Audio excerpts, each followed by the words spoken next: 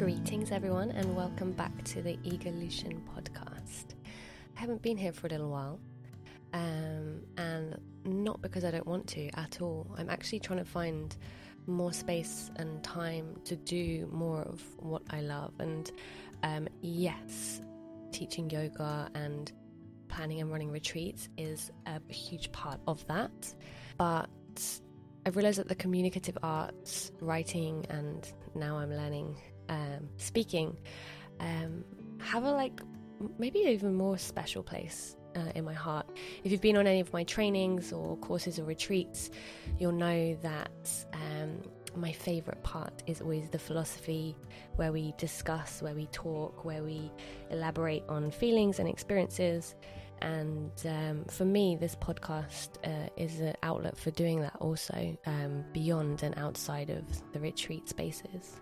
So I wanted to speak a little bit this week about teachers. If you've been following my story for a while now, you'll know that I have actually written another book besides of Egolution, and it's through writing that Egolution was even born. And this book is about my self-healing experience and looking for guidance and often seeking out the teachings of a master or an education platform. Even as I've explained before, I was just 19 I was 18 when I dropped out of university after a 3 whole month period of giving the expected path for me a try, and I had fun.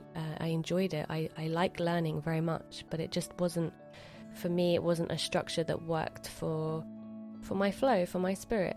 And I think firstly because of being so young, and secondly because of the experiences I had as a child and teenager with the problems with my body, as I really wanted guidance. I wanted to be told how to live my life, and so whether I knew it or not, I went off on a self-study mission. I learnt about myself, and I did spend time alongside some really interesting and incredible teachers, masters, shamans, monks, and I learnt a lot from them. But what I learnt the most, and this is one of the biggest topics in the Butterfly Awakening, which is going to be published in the right moment,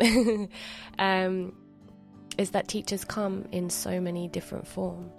Now, if I look at the mainstream approaches that I took for studying and learning, if I look at the teachers that I met along the way in those establishments, yes, I did start 3 different university degrees. No, I didn't fully complete any of them. But if I look at that as a lesson, I can see that a certain type of education system which works for many did not work for me. And I can place many people I know, or many students I've had, many teachers I've had, in this similar equation. They've had this experience where they are looking for some teachings and it hasn't worked for them. And that's totally fine. And if I look at the teachers that really have made an impact on my life, that have taught me incredible lessons, they've been guides. They've been teachers that also haven't lived a mainstream lifestyle, that haven't had the education system that was kind of expected for them. And I would actually like to spend more time on this podcast, if I can introduce them to you, then introducing you to some of these incredible teachers. Unfortunately, my most impactful teacher, he passed away last year, but I'll definitely tell you some of his stories eventually. But yeah, if I really think of them, they've done it differently. They have been strict. I like a strict teacher. I like a teacher that puts me in my place, because sometimes I can be a little outspoken. But yeah, they've also introduced something different, something new, a different outlet that inspires me to grow. You know, I often get people asking me how I have this positive outlook on life. It's not because I haven't had painful experiences. I really, really have. But from a yogic perspective, in order to overcome the strains of duality, and duality is the way that we live our lives in general, ups and downs, highs and lows, yes and no, hot and cold, good and bad, pain and pleasure. in order to kind of overcome that, and it's not to say that I don't experience pain and I don't experience pleasure. I like pleasure, and obviously I experience pain because it is the dualistic, the oppositional experience. But it is because I take on the perspective of everything in life being a lesson, everything that we are confronted with being a teacher. In life, we can read as many books, watch as many documentaries, watch as many YouTube channels as we like, and we can learn a lot from that for sure. But these books have just been written by someone who may have learnt something from another teacher, some facts and figures. They may be a scientist, it might be someone writing their own story, it might be someone writing their opinion, their views, which is great. It gives us some different and new perspectives. So these perspectives become information, and information, like I said, is great. However, in order to absorb real knowledge, in order to grow in wisdom, we must have either a very reliable source that we can fully trust, with the support of our own logic and reason, or from a yogic perspective, it would be the scriptural texts, so very reliable ancient scriptural texts, or finally pratyaksha, which is experience.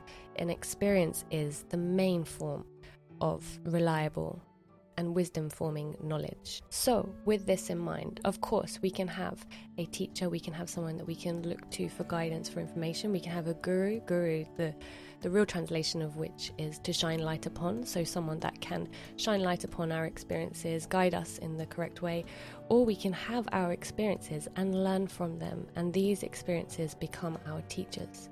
You know, we can learn from movement, we can learn from stillness, we can learn from looking at nature. Nature has its perfect form, everything is moving in its perfectly rhythmic dance. And this can sound poetic, of course, but poetry really does come from putting artistic structure behind an experience or a perspective or a view, a balance of formation of words, of experiences. So next time I have a experience, I invite you to bring about the perspective of, how can I learn from this? How can I make this experience my teacher? How can I grow from this? How can this increase the gratitude that I have within me? How powerful is gratitude from changing a perspective of pain, of suffering, of victimization? Because, you know, if we have a difficult experience, it is easy to become a victim, and that's not to suggest that people can't go through their experiences and mourn or suffer to an extent, but in order to grow from it, in order to move forward from it, in order to heal from the experience, rise like a phoenix from the ashes, we have to look at the positive. And that's not just to say to be a positive Polly and be very annoying and forget the suffering, because the suffering is part of the experience, it is part of our world of duality. But in order to grow and move beyond the suffering, we must find the positive in that we have learned, we have grown, we can find ways to not experience that suffering in the same way again. You know, for a long time, I didn't want to tell anyone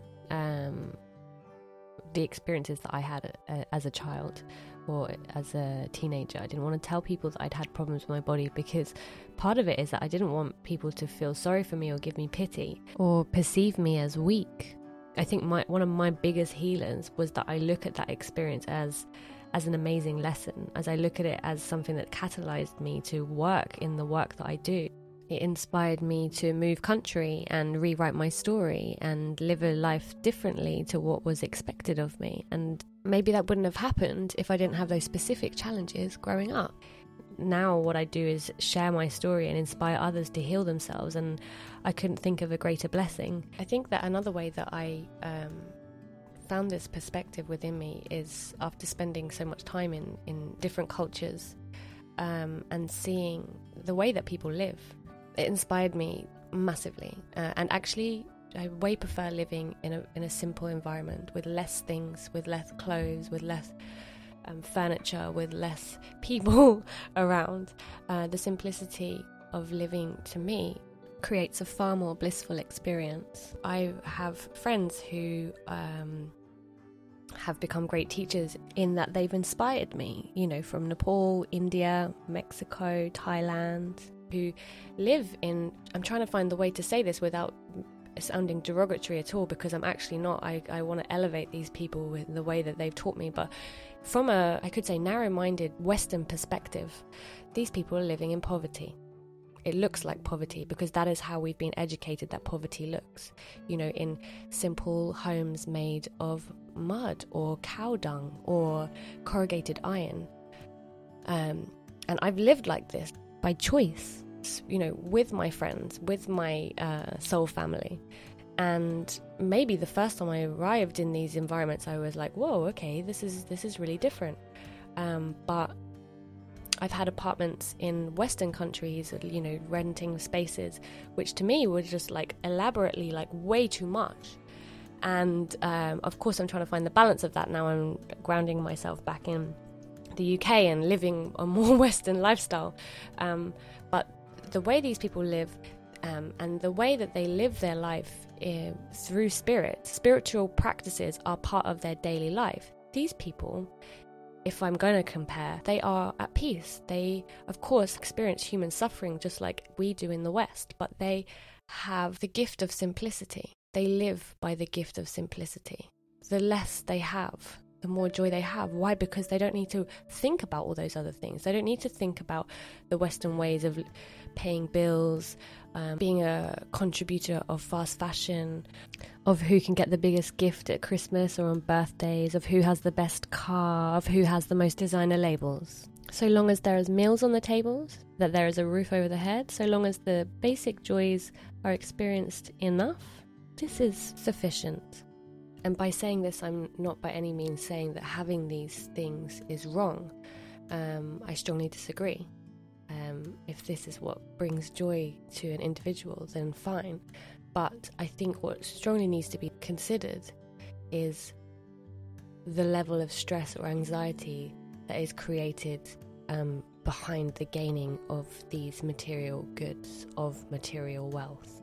What is being done to get it, and how does it make the individual feel on a daily basis. And once these material goods or items are received, what happens? Is there a longing for more and more and more? What is this item, or what is this longing teaching us? Because this longing is also a teacher. This is another form of the great teacher. And if this longing is creating dis-ease on a regular basis, then this is where disease is born. Disease is a consequence of this constant dis-ease, this constant stress, this constant worry, this constant running and chasing and looking for more and more and more. This creates addiction. If we're constantly needing more, addictions happen, and addictions control lives. So yeah, it's an opportunity to kind of step back, look at ourselves and say, what is this experience teaching me? How can I grow from this? Is there a way for me to evolve?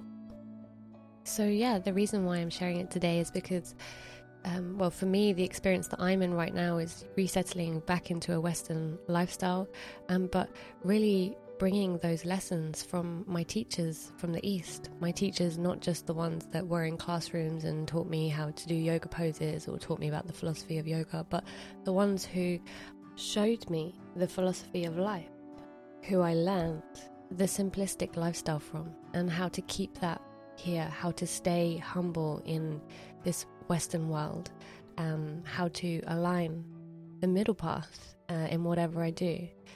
So teachers have many forms. What form are you finding your teachers in today?